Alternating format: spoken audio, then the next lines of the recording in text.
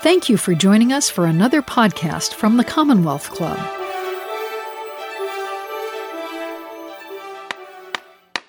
Hello, and welcome to today's meeting of the Commonwealth Club of California.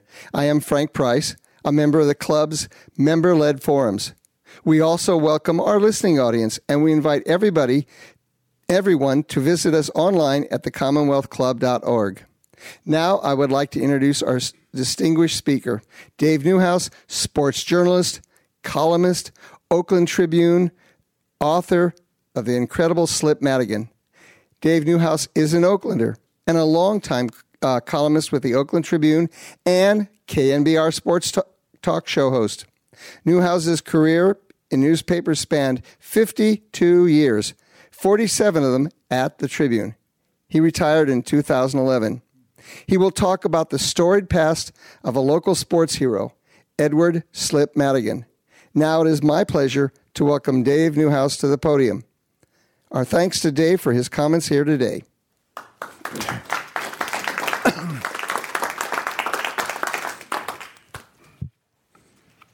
Thank you, Frank, and thanks, Linda, and thank you all for coming to learn the history of a real raconteur. The Slip Madigan story, can you hear me all right? Is it right?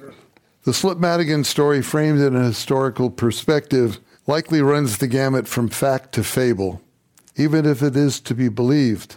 But believe me, it's altogether true. Though to fully comprehend the remarkable life and amazing saga of Edward Patrick Slip Madigan, you must journey back 100 years to the end of World War I. After Slip served in a non-combat stateside military position during the war, he returned to Notre Dame, where he was a 156-pound center in football. He'd be half the center in today's football. And his first-year coach was none other than Knute Rockne, who would be a future face on football's Mount Rushmore of coaches. Rockne would become an iconic figure, much like Slip's teammate, George Gipp. Now we're talking about the real Gipper, not Ronald Reagan, who played him in the movies. Academically at Notre Dame, it was a different time. Slip renewed his emphasis as an undergraduate on law and architecture. You can do that back then. So, because his law classes ran into football, he switched his major to architecture. And later in life, he used both those majors to make him a very wealthy man after football. In fact, a millionaire home builder in Contra Costa County. Architecturally, he drew his own plan. Law, he knew all the legalities. But during his collegiate years, football was enjoying a rebirth. You have to remember that early last century, it had been banned as too violent by, of all people, President Theodore Rough and Ready Roosevelt. And during that period of time, rugby replaced football until the end of World War I. By that time, I guess they figured blocking and tackling was less violent than foxhole duty. Then 2 years out of college, Slip showed up at the St. Mary's College campus, which was then located in Oakland. He confidently told President Brother Gregory, "I could be the Christmas present St. Mary's is looking for." Well, some Christmas present indeed, because Slip was hired in 1921, take a deep breath everyone, as head coach in not only football, but basketball, baseball, track and field, and boxing, with no assistant coaches. Hold that breath. He was also athletic director, ticket seller, and groundskeeper. Don't let the breath out just yet. Slip was team trainer and equipment man, nailing cleats on shoes to save money. Not yet. Your faces are turning red. Oh, and did I mention that he also taught classes in history, economics, and government? Oh my gosh, take that, Bill Belichick. And talk about a rough debut. Slip's very first opponent was Cal's Wonder Team, which hadn't lost a game in 5 years, and had barely edged St. Mary's the year before, 127-0. forcing the school to cancel the rest of the season. Not Cal, which was laughing too hard, but St. Mary's. Well, Slip's debut against Cal ended in a 21-0 loss. He had shaved 106 points. He only had about 120 boys on campus. Well, the Madigan miracle was underway. Before the Roaring 20s were over, Slip would defeat Cal, Stanford, USC, and other programs with much larger student bodies than St. Mary's, of course. And Slip, though, during that decade, managed to produce 2 undefeated seasons and 3 first-team All-Americans. George Seifert coached the 49ers to 2 Super Bowl victories. I asked him if he might consider writing a foreword for this book. He read the book, and this is what he wrote. During the present period of sports in our country, rules rule. Slip Madigan's energy, innovative ideas, business savvy, and football genius would have run into a wall of NCAA laws and college administrative suppression. That's the beauty of the Slip Madigan story. His coaching time took place during the era of the Old West of football. Anything goes as long as it works, and winning became the narcotic for Slip Madigan's power. We all love the story about a person who has the gall to be the best. It motivates our horizon. Gosh, they named a school for him before he became coach at SMC. St. Mary's College, SMC. Slip Madigan coach. When I was a young coach, my buddies and I would talk about the characters of our time. Woody Hayes, Bear Bryant, and Duffy Doherty. The stories about those coaches, their characteristics and successes, proved to be the energy for our dreams. Coach Slip was trying to make, during this period of economic turmoil, the Depression, a buck. And he also made history. Theodore Roosevelt once made a speech where he stated, quote, "Far better it is to dare mighty things, to win glorious triumphs, even though checkered by failure, than to rank with those timid spirits who neither enjoy nor suffer much because they live in the gray twilight that knows neither victory nor defeat." End quote. President Teddy Roosevelt and Slip Madigan were of the same mold. Heck, in today's world, Slip Madigan could run for president. He's got a point. Let's face it, Slip Madigan changed football like no one else. His footprint is all over the game. He is credited with these other changes: blackboard chalk talks, spring football practice, the training table, scouting opponents, and close practices. How inventive was he? Think of Henry Ford with a coaching whistle. Slip Madigan is responsible for making St. Mary's College nationally known. One year, tiny St. Mary's was second only to USC in national attendance. And because of Slip's financial success in football, St. Mary's was able to afford its new campus site in Moraga after the Oakland campus burned to the ground in 1928. Brother Jerome, a school president during Slip's time, he acknowledged the Madigan miracle. Quote, "Football put St. Mary's on the map, and that's how we were able to move out to Moraga, because the football team was making money. God is a Gale." End quote. That said, let it be known that one of God's children, Slip Madigan, must have had a halo over his head. St. Mary's actually had 3 campus sites, starting off here in San Francisco in 1863, then moving to Oakland in 1889, and fielding its first football team in 1892. Then after that fire destroyed the campus building, known as the Brick Pile in Oakland, St. Mary's shifted to Moraga, right next to the railroad tracks, which became Slip's most successful recruiting tool, the train. Moving into the 1930s, Slip knocked off USC's Thundering Herd the year it was the national champion. And despite all of his success, Slip didn't receive one bowl bid until 1938, when its Galloping Gales won the Cotton Bowl. But his topper of topper was, quote, the world's longest cocktail party. Those yearly coast-to-coast train trips to play powerful Fordham University in New York City. And one of Fordham's linemen was Vince Lombardi. The line was known as the 7 Blocks of Granite. They don't write it like that anymore. Besides his players, on these trips, Slip invited along alumni and boosters who paid the freight. Slip wasn't dumb. And newspapermen who spread the Madigan speech, the legend, free of charge. Coach Sonny Dykes, formerly at Cal and now at Southern Methodist University, rhapsodized about such an excursion in the book's prologue. One second. Here's what he wrote. I hadn't heard of Slip Madigan before, but it's guys like him who put football on the map. His ability to create a story was pretty unusual, yet that allowed St. Mary's College to make its mark in the football world. The barnstorming thing when they went to New York to play Fordham was awesome.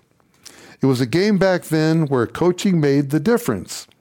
Slip was flamboyant, and he wasn't afraid to try things that were unusual to go against conventional wisdom.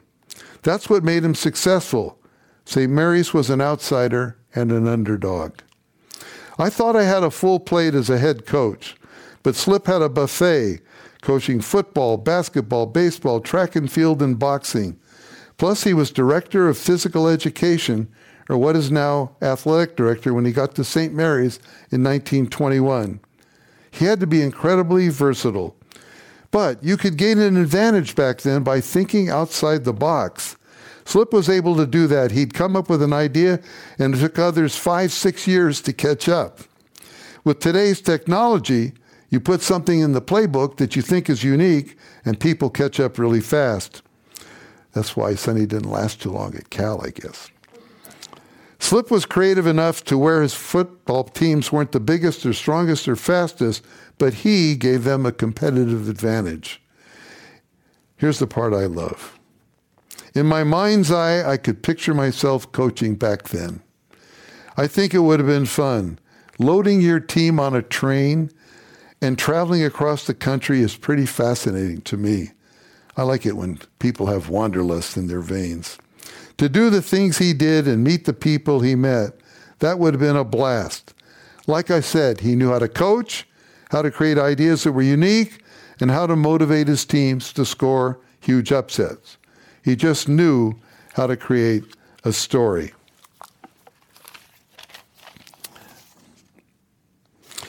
Slip Madigan was his own travel agent. Just visualize P.T. Barnum with a chalkboard. Slip would beat Fordham, and then on the way home, visit President Herbert Hoover in the White House.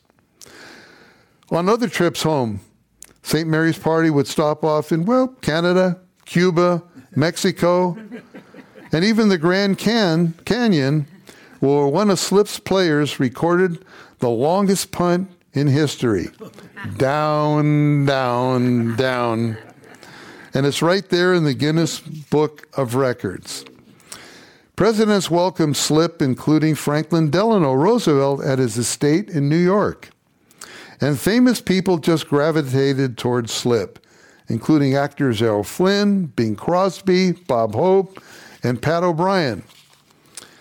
And you'll have to read the book to see how actresses Marlene Dietrich and Jean Harlow, screen sirens, became part of the Madigan story. Babe Ruth attended his games, and so did the greatest sports writers, Damon Runyon and Grantland Rice. Here's what I had to say about Slip's impact on the game in the introduction, just briefly. Football coach, promoter, showman, innovator, raconteur, hustler, but not huckster, celebrity magnate, wartime military officer, architect, mentor, giant killer, and giant maker. There was only one Slip Madigan. Quote, I'll tell you, said Ad Madigan, the mold was broken by my dad, and there's been no one like him in football since, end quote. Well, there was no one like Slip Madigan before Slip Madigan either. If he weren't real, you'd think he was fictitious. He didn't invent football, but he changed the way America thought about the game. He was the first mainland coach to play a football game in Hawaii, actually 2 games back-to-back in 1922. I think he might have even steered the boat. He was the first football coach to travel coast to coast for a game by train in 1930 to play Fordham. He built St. Mary's College into a national football power and one of the country's biggest draws, even without a campus stadium. And while other teams wore standard cotton and khaki, Madigan dressed his team in silk. Quote, he was one of a kind, his son emphasized. He was indeed. Madigan played for Knute Rockne before becoming, quote, the Knute Rockne of the West, unquote. He was a Notre Dame teammate of George Gipp, and the Gipper benefited from the blocking of the Slipper. Madigan originated college football on Sundays, and he was a pioneer of night football. He built 2 unbeaten teams in St. Mary's in spite of a minuscule student body. He knocked off a national champion on his own turf, and he won his only bowl appearance, and he alone was responsible for relocating a school to a new campus site through finances accrued by his football team. A smart businessman as well as an innovative coach, he received a percentage of every football ticket sold. After leaving football, as I said, he became a millionaire in construction. Anything my father touched, he achieved. Excuse me, the son noted.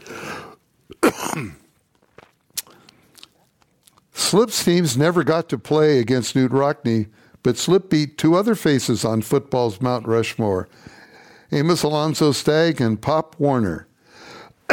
Slip beat Pop so badly, 16-0 at Stanford in 1927, that Stanford never played St. Mary's again. Sore loser, Pop? My gosh. St. Mary's professor Ron Izzetti described that 1926 victory perfectly. Quote, when St. Mary's beat Stanford, it became a cultural war. The Irish and the Italian immigrants who built the railroad defeated Leland Stanford, who owned the railroad, end quote. I guess you could score one for the commoner over the gentry, right? Slip defeated Stagg at the College of Pacific, and he did defeat Pop later again, even though he said he'd never play Slip again. Pop went off to Temple. They played St. Mary's, and St. Mary's won again. And taking down giants is partly why Slip is in the College Football Hall of Fame. With a coaching record of 116 wins, 45 losses, 12 ties, nearly an 80% winning percentage. St. Mary's finally got him some assistant coaches and relieved him of his myriad duties. Thank you. Otherwise, he wouldn't have lasted 19 seasons on the gridiron. Imagine a coach lasting 19 seasons anywhere in this day and age. But because of those other responsibilities early on, his wife told him to protect himself. And so Slip received 10% of every ticket sold. And in the middle of the Depression, she urged him against growing administrative and alumni rancor, he'd been there a long time, to collect. Thus, St. Mary's, in 1936, cut him a check for $38,000, which it was contractually obligated to pay him. Slip wasn't being slippery. He was a moral man. So who was this Slip Madigan, and what do we know about him? Well, he grew up in Otto, Illinois, where he became Slip because of his ice skating missteps. Ottawa historically is where Abraham Lincoln was discharged from the Illinois militia in 1832, and where, now in these era of presidential debates, it's where Honest Abe had his first presidential debate with Stephen A. Douglas in 1858. Remember high school history? Those are famous. Ottawa is also where the Boy Scouts were founded in 1910. St. Mary's isn't the Bay Area's oldest college, by the way. It ranks 4th behind Slip's opponents, Santa Clara, and the College of the Pacific, now UOP, in 1851, and St. Ignatius, now the University of San Francisco, in 1855. Other Slip foes. Cal started 1868, Stanford 1891, USC 1880, and Pupster UCLA 1919. Slip moved into an Oakland home across from the Claremont Country Golf Course in 1932. It's this Hollywood-looking home, painted pink. He lived there until his death in 1966 at age 69. A young sports journalist, Joe Shea, had not been at the Oakland Tribune all that long when he was assigned Slip's obituary. Young Joe responded beautifully. Here's how he led off the obit. Edward Patrick Slip Madigan, the man who introduced the jet set concept into football when there were no jets, and at the same time molded Little St. Mary's College into one of the nation's top football power, is dead. Young Joe, my colleague, also was the Rembrandt of sports page designers. He's now old Joe. Raise your hand back there, fellow. Not so old. Keep your hand up for a little longer, so people can see you. Too old to keep it up. All of Slip's players have passed on. But Dick Underhill, the son of one of Slip's earliest heroes in Moraga, Jim Underhill, is here tonight to share some of his memories of Slip's impact on his dad and others. Jim, come on up. Or Dick, come on up. I'm sorry.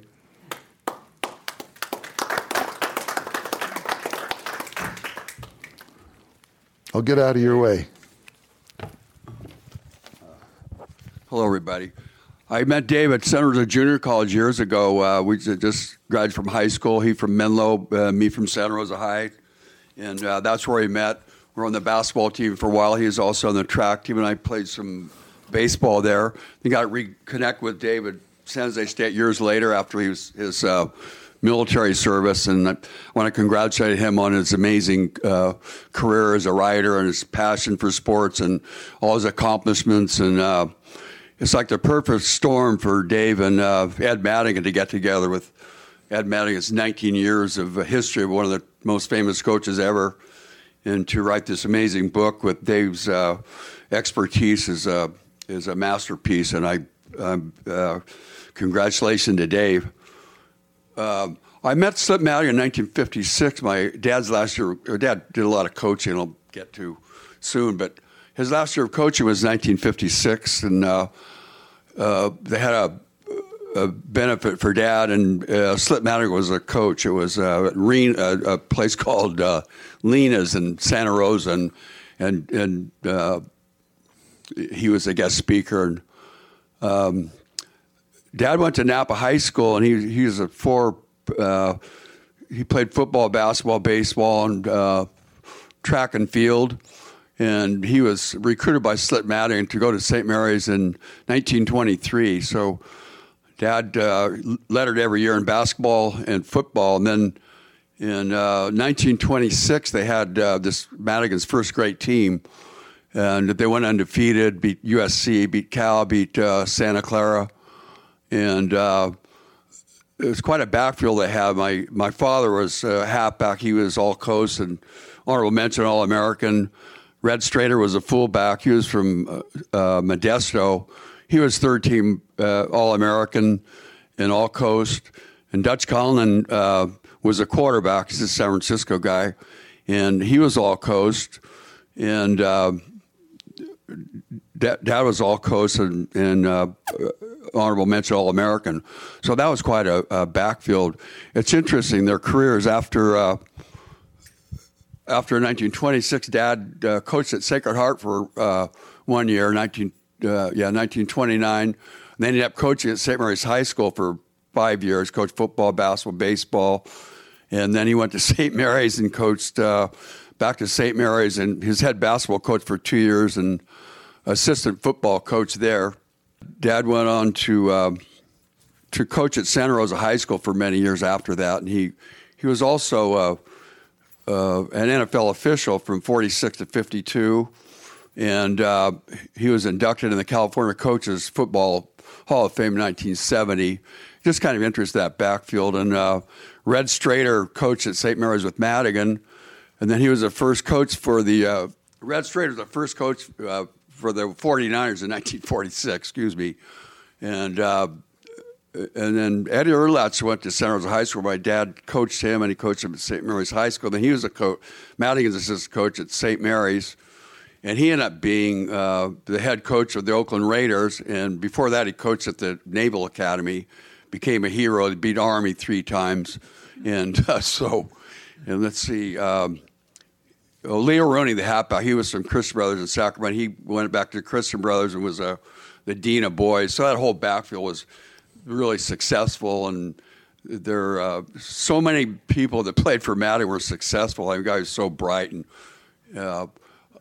one thing my dad had in common with Mr. Madigan, he was a motivational speaker, great pregame and halftime speeches. And Madigan was a pro at that. He was, of course, he played for Newton Rockne. Newton Rockne was known for his testimonial motivational speeches, and Madigan was an expert at it too. And they're right up there with 2 of the best coaches ever. So, enough about sports. I remember my dad's best friend was Dutch Conlon, and when I was like 18, they came over for dinner. Dutch Conlon's wife and Herm Meister was also a great coach that went to St. Mary's. He coached at with Pappy Walder for 3 years, and another great coach. But my dad had a dinner one night. It was Dutch Conlon's wife, Herm Meister, his wife, brother Albert, who's president of St. Mary's College for years, and just an amazing guy, an eloquent speaker, and a legend. He was there too, and they had a dinner party. And after the dinner party, my parents had a big crystal bowl, and probably a wedding present, and they filled it up with coffee and orange peels. And then Brother Al would bring the Christian Brothers brandy because they owned that winery, and so they poured the brandy in there. And then Dad liked to sing. Dutch Conlon liked to sing these songs, the Bells of St. Mary's, and then the women started singing songs. And they sang one song that was kind of risque, and I was kind of thought that was kind of rude of adults to sing that in front of Brother Albert. But he was had a few drinks, and I don't think he cared anyway. But it's an amazing story about that school, and proud of my dad for all his success as a coach and all the interesting people I met through him, coaches and kind of just well-known people. But if it wasn't for Slip Madigan, I don't know where my dad would be, but he helped so many people. He's such a legend that there's never been anyone like him. So Dick, I better end this. You want to tell the audience about what Slip told? Huh? You want to tell the audience what Slip told? I'm sorry, was it Madigan told? I met Slip in 1956, but I also went to a annual event at St. Mary's College, a reunion, and Mrs. Madigan, I was about 16, I guess. She came up to me. She had a big smile and a firm handshake, and she just said her dad was Slip's favorite. So that was kind of interesting. She told me that at 16 years old, but she was a delight. And Ed was a great guy. I met him in San Francisco at a cocktail party once, and then I met him numerous times after that. All the best watering holes had mooses. Be careful, be careful. Anyway, so I'm sorry, Dave. No, that's good, Dick. Thanks very much. And thank you for coming up, Dick. I hate to say it, but Dick and I met in college in 1956, and today he'll pour you a beer on weekdays. Is it the Glen Park Station? You are listening to the Commonwealth Club of California. Hear thousands of our podcasts on iTunes, Google Play, and Stitcher. And when you're in the Bay Area, please join us live for one of our 500 programs each year. You can find us online at commonwealthclub.org. Now, back to our program.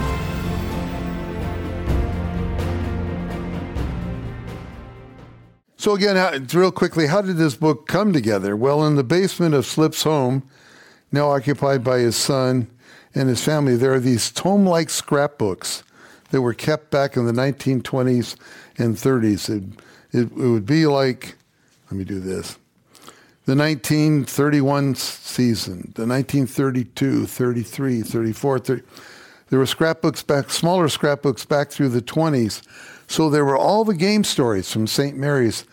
And what was really interesting, we forget about heroes. And I thought I knew everybody. And there were players I'd never heard of who were doing all these fantastic, heroic things for St. Mary's. And I thought, it's good to write a book about someone who's never been written about before. I mean, I don't want to do the 1500 book on Abraham Lincoln. What have I learned that nobody else knows, right? About Honest Abe. So I went there for my wife wanted to know where I was. That's my wife back there. Patsy, wave your hand, hon. We've only been married almost 55 years.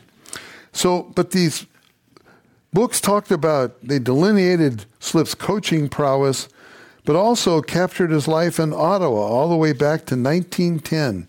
And that was done through, back in high school, kids used to write prose and poetry.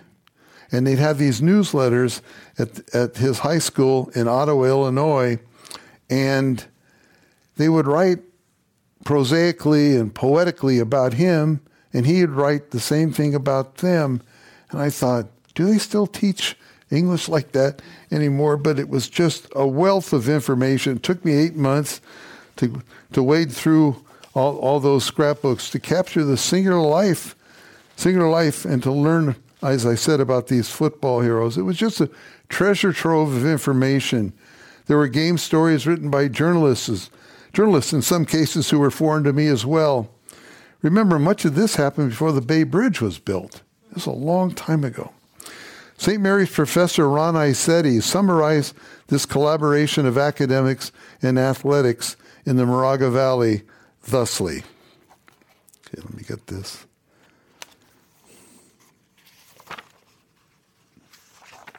Right. Sorry. Here's what he wrote. It was a school that beat the odds. During the Depression, when the odds were against people, it was wonderful to see the little guy or the little school win. And not only win, but win with color, with panache, with style. The thing with Slip Madigan is that he was more than an individual. He was a cultural phenomenon, expressive of the decade. He was the perfect man at the perfect time. Well, it's a new century, and Slip has been gone, a half century plus. But is he really gone? At Madigan Gym, which still exists on the campus in Moraga, there came a time in 1983, the Gales were now playing small college football, when a player decided after practice to take a nap on a wrestling mat. When he awakened, it was dark, and he looked up, and he saw this figure pacing back and forth behind the upstairs bleachers. The figure was wearing an overcoat, scarf, and Borsalino. That was the fashionable Stetson-like dress hat of the Slip era. The stunned player called out to the pacer, "Who are you? Can I help you?" But the pacer in the dark did not respond and eventually just disappeared into the woodwork. Spooky? There are two other stories suggesting that Slip Madigan is a haunting presence at St. Mary's. Bruce Hale and George Balovich were the basketball coaches back in the 70s, and it was summertime. School was out. Nobody was on campus but those two, and they were painting the key before the free throw, before the basket, behind the free throw line. They were painting the key and just working along, and all of a sudden, at the end of the gym, the Dutch doors opening to the equipment room started flapping back and forth. Bang, bang, bang, bang. And Bruce looked at George, and George looked at Bruce as to who goes first. So they were mesmerized. Flap, flap, flap. So finally, they walked around to the other side and entered the equipment room through its regular entry, and the flapping stopped. They couldn't figure out there was no wind in the gym. It was summer. It was hot. Couldn't have been Slip. Another time, a player and a girlfriend decided to take a shower. in Madigan Gym. By this time, McKeon Pavilion, the new basketball facility, had been built, and George was still there coaching. So the player and the girlfriend got in the shower. They turned on the nozzle, and all 20 nozzles delivered water at the same time. So there they are, kind of in their Christmas suits. And how do you turn off 20 showers? So the football player got dressed, and he ran over and got George, and they came over, and I don't know to this day. George told me he didn't know how the water stopped. But you have to understand, Slip is a very moral man. He would not have stood for any shower shenanigans. Well, let's not forget Slip Madigan. And George Valovich is a friend. He personally described those two incidents, which are recorded in the book. Slip Madigan did build St. Mary's, yes. But is he still keeping an eye on the campus? Late at night, students have seen a figure through the window at Madigan Gym, they swear, wearing, is that a Borsalino hat? What is that? Pacing back and forth. Eerie? Do you believe in ghosts? You've been a most attentive audience. Thank you very much. If you have any questions you'd like to, if you don't write them down, if you'd like to ask them, I can walk around with a microphone. Okay. You mentioned that they didn't have a stadium to play in. Where did they play? They played in other people's stadiums. Like and what? Well, Stanford had a stadium. Cal had a stadium. Remember, after World War I, a lot of memorial stadiums were built all around the country. I've been to some where you see the names of fallen soldiers and military men on the pillars inside the stadium. And a lot of those stadiums were built in the 1920s. St. Mary's just would play everywhere it could. And to rack up national attendance, it could play USC, and USC could get 100,000 people at the LA Coliseum. This was before pro football. College football was king. There wasn't anything else in the Bay Area. Minor league baseball, but football was king. It was king until St. Mary's, USF, and Santa Clara, the Catholic schools, were tired of going up against Cal and Stanford on Saturday, who owned the. They had 70, 80,000 seat stadiums. St. Mary's couldn't compete, so they started playing on Sundays at Kezar. That's where the attendance really went up. So Santa Clara would play there, USF, St. Mary's, Nevada would come down from Reno to play, and they get these giant crowds. Well, the 49ers got the Sunday rights to Kezar. Yeah. The Catholics had to go back to Saturday. They all quit football at the same time in 1951. And they had good teams. They all had good teams, those three schools. They came back as small college versions of that later on, but even that died. So the three schools play no football. But Madigan Gym is still there. I'd just like to add a brief remembrance. My uncle, J. Philip Murphy, played for Madigan for 4 years at St. Mary's in the 1920s. And I was privileged, and I was very close to my uncle, and I was privileged to drive with him to Lake Tahoe every summer back and forth, and I was always with him. And he was a great storyteller. But the one thing that really has always rung out in my mind is that Madigan, when they were playing Cal in that game that they won, said to the team, when the golden sun sets in the golden west, the golden bear will be conquered. And the team ran out on the field. So that's a memory I'd like to share. You know, also when they played in silk, in hot weather, silk doesn't breathe too well. Some of the St. Mary's players were wilting playing in those silk uniforms. You know, he didn't have enough students for a band. No, that's true. But Slip would buy all the uniforms and then hire all these union musicians. In fact, the baton twirler for Slip Madigan's teams was a young girl by the name of Robin Orr, who later became the fashion editor of the Oakland Tribune. Yes, ma'am.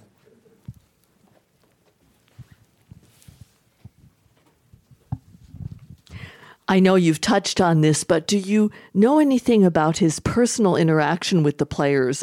What his pep talks were like? I don't have the exact language, but his son told me that the son almost died several times. At least that's what Slip was telling his teams before the games or at halftime. He was Rockney-ish. He would come up with the Gipper-like stories, win one for the Gipper kind of thing. So he was very melodramatic. He was quite an actor. He was quite a lot of things, I think Slip Madigan was. I think today he probably could run for president. He might win. Are we done? Oh, I have a question. Oh, here, go ahead. I don't need the mic. It's all right. Oh. We have a podcast, so it gets... Not really a question, and Dave didn't ask me to hustle one of his other books. But if you're a boxing fan, he wrote a wonderful book, among many, is When Boxing Lost Its Punch. And it's about the middleweights of the 30s and 40s, probably one of the great eras of boxing. So you owe me for that pitch, pal. Okay. All right. I'll owe him probably right after this event. J. Philip Murphy played for Slip, and towards the end of Slip's career was one of the people who were trying to excuse him from the university. Because he'd been there 19 years is a long time. And but he was doing him a favor. His health was failing. He had an ulcer. He could never make it home because from that house by the Claremont Country Club golf course, he'd have to go over the Caldecott, which wasn't dug yet, and go out to what they called the Four Corners, make a right, and go out to this farming community in Moraga. And so with all these responsibilities that they saddled him with, that lessened the longer he was there, he didn't make it home. So, and he worked the press like a violin. I mean, and in going through those tomes, I read stories that I have to tell you, I don't know how many of were accurate. Because back then, if you're a writer in San Francisco, you'd have to take a boat, get your car on a boat to come across the bay before the Bay Bridge was built. And then you had to go over the mountain because the Caldecott Tunnel wasn't dug yet. And the roads were like country roads back then. And then you'd have to make that right at the Four Corners and go out to Slip. It was an all-day excursion. But one of my favorite stories is this. Do you know the name Prescott Sullivan? Sure. Famous San Francisco sports writer. Well, I didn't know this story until I read it. He had a disagreement, oh gosh, maybe Joe remembers the name, with a sports editor of the News, I think it was. And he had a right hand he called Iron Mike. Yeah, the sports editor. Well, they had a disagreement, and they decided to settle it at the Olympic Club golf course. So they went out there, and, Prescott was an affable guy. And so the sports writer positioned Prescott to where the sun was in his eye, and then Iron Mike laid him out. When Prescott regained consciousness, he put on his coat, went back to the newspaper, and wrote about it, about how he was knocked out. It made his career. That he was so humble enough and smart enough to do something like that. And I guess he was cognizant enough to write as beautifully as ever. But I just thought, what a great, great story. There were a lot of newspapers back then. There were 4 in San Francisco, 2 in Oakland. They were just all over the place. Berkeley and San Mateo. And they had all these writers. And Slip almost had him in the palm of his hand. He just was a magnetic personality. Have we overstayed? Oh, go. I'm a Notre Dame grad, and so I relate a lot to this. And I know Ed Jr. very, very well and have been in the house a number of times. But you brought out some things that that Ed hadn't bragged about, and he brags about a lot of stuff, as you know. But it was, what struck me was how much Slip learned from Rockne. Rockne took a cut of every game. Rockne put Notre Dame on the map. Rockne traveled cross country. In fact, there was a story that I'm sure you must have heard when you reviewed this, but I think it was the first time that Notre Dame played SC. Rockne called Slip and wanted him to do some scouting. So he scouted SC, and they met, I think, at the Grand Canyon, and got the scouting report, and we beat SC. Slip, everybody wanted the two to meet, Rockne and Madigan, and it's in the book. Rockne came to the campus in Moraga, and there's a picture of them together. But Rockne figured, what do I gain if I lose to my former player, right? So they never played, and right afterwards, Rockne was killed in that plane crash. I think in Kansas in a farm field or something like that. Yeah, it's an interesting book. Even though I wrote it, it's an interesting book filled with pictures with Slip. And the one thing has just happened. I better cut this short.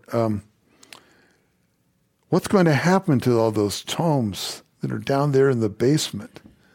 And I gave a talk at the Moraga Historical Society. And a gentleman came from St. Mary's, a professor of history, and he said, we'd like at the school to take those tomes.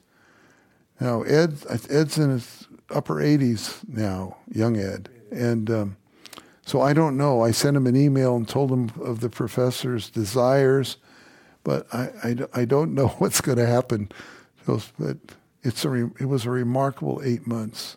The two boys may want to keep it. Yeah, if they know what to do with it. That's the only thing. Yeah, they might keep the house. Who knows? Joe. When you mentioned Prescott Sullivan, and I worked with Prescott when he was at the Examiner in the Morning Field, and there's many stories told about Prescott. Yeah. And he was the guy who would treat the copy boy as well as he'd treat the publishers. And one day he was going out to make a speech, and he needed a new shirt. So he sent me up to Market Street to get a shirt. He came back, and it was a shirt with French cuffs. Well, of course, he had no French, cufflinks. Studs.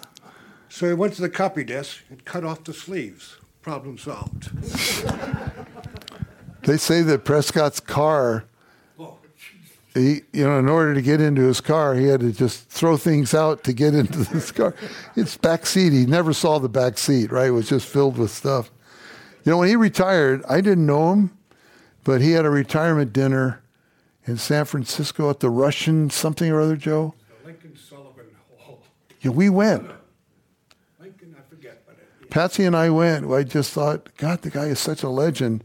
You have to go pay tribute, even if I didn't know him very, very well. But yes, ma'am.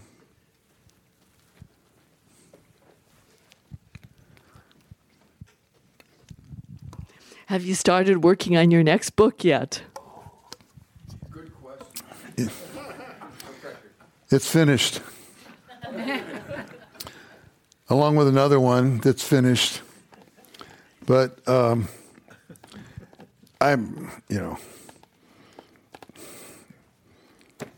not Studster-Kell. But Give us a hint. I give, there's several. One is there's a lady up in Glen Ellen where Jack London died, who's a horse person like Jack London, and she saves injured racehorses from being euthanized or slaughtered. It's a great story. I've only been on 2 horses in my life. I don't know a lot about it, but I went up there, and I involved other people in the program, people who save horses and horses who save people. There's a myriad of stories. including 2 cops who rode horseback in San Francisco in Golden Gate Park. It was, but the book's not finished. There's another one about a baseball catcher for the Yankees named Charlie Silvera, who lives in Millbrae. He's in his 90s. And he's on the only baseball team in history that won 5 straight World Series, the Yankees. And he's the last of 8 players who are alive. And I've written his whole story, and the person that published this book is interested in that book, he said, with alterations. And the last one, gosh, I hope there's a publisher out here in the audience. And the last one, the Silvera book's done. They're all done. The last one, I don't know why I did it, but I couldn't help myself. The longest high school championship basketball game ever played was at Stanford's, on Stanford's campus in 1962 in the Peninsula basketball tournament. It was won on a jump shot from the corner, a jump shot in the 5th overtime. Only kids can do that. They must, and it was 2 schools. One was Ravenswood, which was basically all black, and the other was a Catholic school from Oakland, St. Elizabeth's, that was all white. St. Elizabeth's had a white shadow coach, someone, Tom Crane, that we went to high school with. You may not remember him. But, and so I just thought, what an unusual situation. Ravenswood is in East Palo Alto, which in 1992 was the murder capital of the country per capita. And Oakland, where St. Elizabeth was located, has been in the top 10, top 20 in murders off and on for as long as I can remember. Both schools have closed down. The gym has closed down. The tournament has closed down. The 3 newspapers that covered it have closed down, including the Oakland Tribune. And I just thought, it's one of those niche books. Should I try it? I just went ahead and did it. And there are players I interviewed. One of the players for Ravenswood was born in a Japanese concentration camp. The guy that hit the jump shot that won the game, his father was the pastor of this church in East Palo Alto, and Nate now plays the organ and piano there on Sundays and sings gospel. Patsy and I have been there. It's just they're the most wonderful people. So I've interviewed the mayors of East Palo Alto and Oakland. I better stop. I can't go on. But it's called, let's see, what's it called? The Game Would Not End. A cultural clash, a miracle shot, 2 crime-burdened cities. And I got Tom Meschery of St. Mary's College basketball fame to write the foreword. It's really good. He's a great writer and a poet. Which team won? Ravenswood. Ravenswood won. And then the next year, well, it hasn't been published. I'm not giving anything away. They could have met again, but Sequoia knocked off Ravenswood for the championship, and so Sequoia went to the tournament, and St. Elizabeth won the tournament. So as a young sports writer, I covered those Sequoia and Menlo Atherton teams, and I found the guy from Sequoia who was the hero that knocked them off. He's up in Washington State. It was just fun. I love going back in history and finding these pearls. But I don't know if I'll ever sell the book. I've tried to sell the book. It's about high schools and people, it turns them off, but the mayors were fantastic. The interviews were fantastic. The writing, so-so. But we'll see where it goes. If you know of a publisher who's looking for a niche book, let me know. We'd like to remind our listening audience that this is a program with the Commonwealth Club of California, and you're listening to Dave Newhouse, sports journalist and author of The Incredible Slip Madigan. Unfortunately, we've reached the point in our program where there's probably only time for one last question. I have one, actually, if I may ask. Can you describe for us the way journalists were treated once they got to these stadiums? Was there a press box? Was there any kind of food? That's the first question. I don't know. I wasn't around then, and there's no sports writer around who would tell me that. I've been to some of those stadiums. Dartmouth, I think I was at Dartmouth, and these old wooden boxes. I mean, it's straight out of Amos Alonzo's stack. I mean, I don't know what they were served. I know a lot of those guys served drinks to themselves. Sports writers, Joe, would you agree? Yeah, they could be kind of hard bitten a little bit and hard boiled and stuff like that. Well, let me ask you the second question. After the game, did the coaches talk to the press that gathered together to ask questions? Can you describe that? They did. They were available, but they also had public relations people that had to help drum up stories, because, like for Slip, the press in San Francisco was a long way away. So one of the stories that they drummed up was one of the St. Mary's football players worked on a Hollywood screen set in the summers. And so he came back and they said, "What did you do during the summer?" I worked on Universal or Metro Goldwyn Mayer or whatever. Oh, that's where Jean Harlow works. This, the silent screen vamp, or not silent screen vamp, silent screen siren. This PR guy built up this romance that existed between this young football player and this Jean Harlow, and they kept the story going, but St. Mary's was able to protect the kid from the press who wanted to know more about him. Well, finally, St. Mary's was playing a game in Los Angeles, and was it Brother Albert who was the president? He arranged a press conference, just a meeting with Jean Harlow. So he goes to meet Jean Harlow, and would you like a Coca-Cola or a coffee or something? He said, no. He said, well, I've got some bourbon. He said, I'd like some bourbon or scotch, but it was whiskey. And she said, how come this story keeps going? I don't even know this boy. I mean, it's driving me crazy. And so he was trying to cajole her and stuff like that. Well, the romance didn't develop, and poor Jean Harlow died right after the season of some kind of one of those diseases that affected those Hollywood stars or something. But got what, time for one more? Sure. St. Mary's was trying to get the Cotton Bowl bid. There weren't many bowl games back then, but Slip always had these great teams, and so there was a chance the Cotton Bowl was interested, and a representative came out to see St. Mary's play. Well, St. Mary's won, and after the game, Slip took this representative to San Francisco for dinner and cocktails. Imagine cocktails. And Marlene Dietrich was performing at this hotel.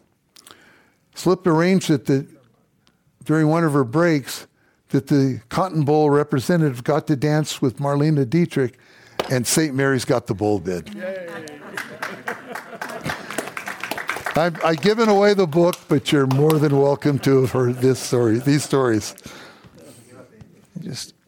Okay. Our thanks to Dave Newhouse for his comments here today. We also thank our audiences here, as well as those listening to the recording. And now, this meeting of the Commonwealth Club of California, commemorating its 115th year of enlightened discussion, is adjourned.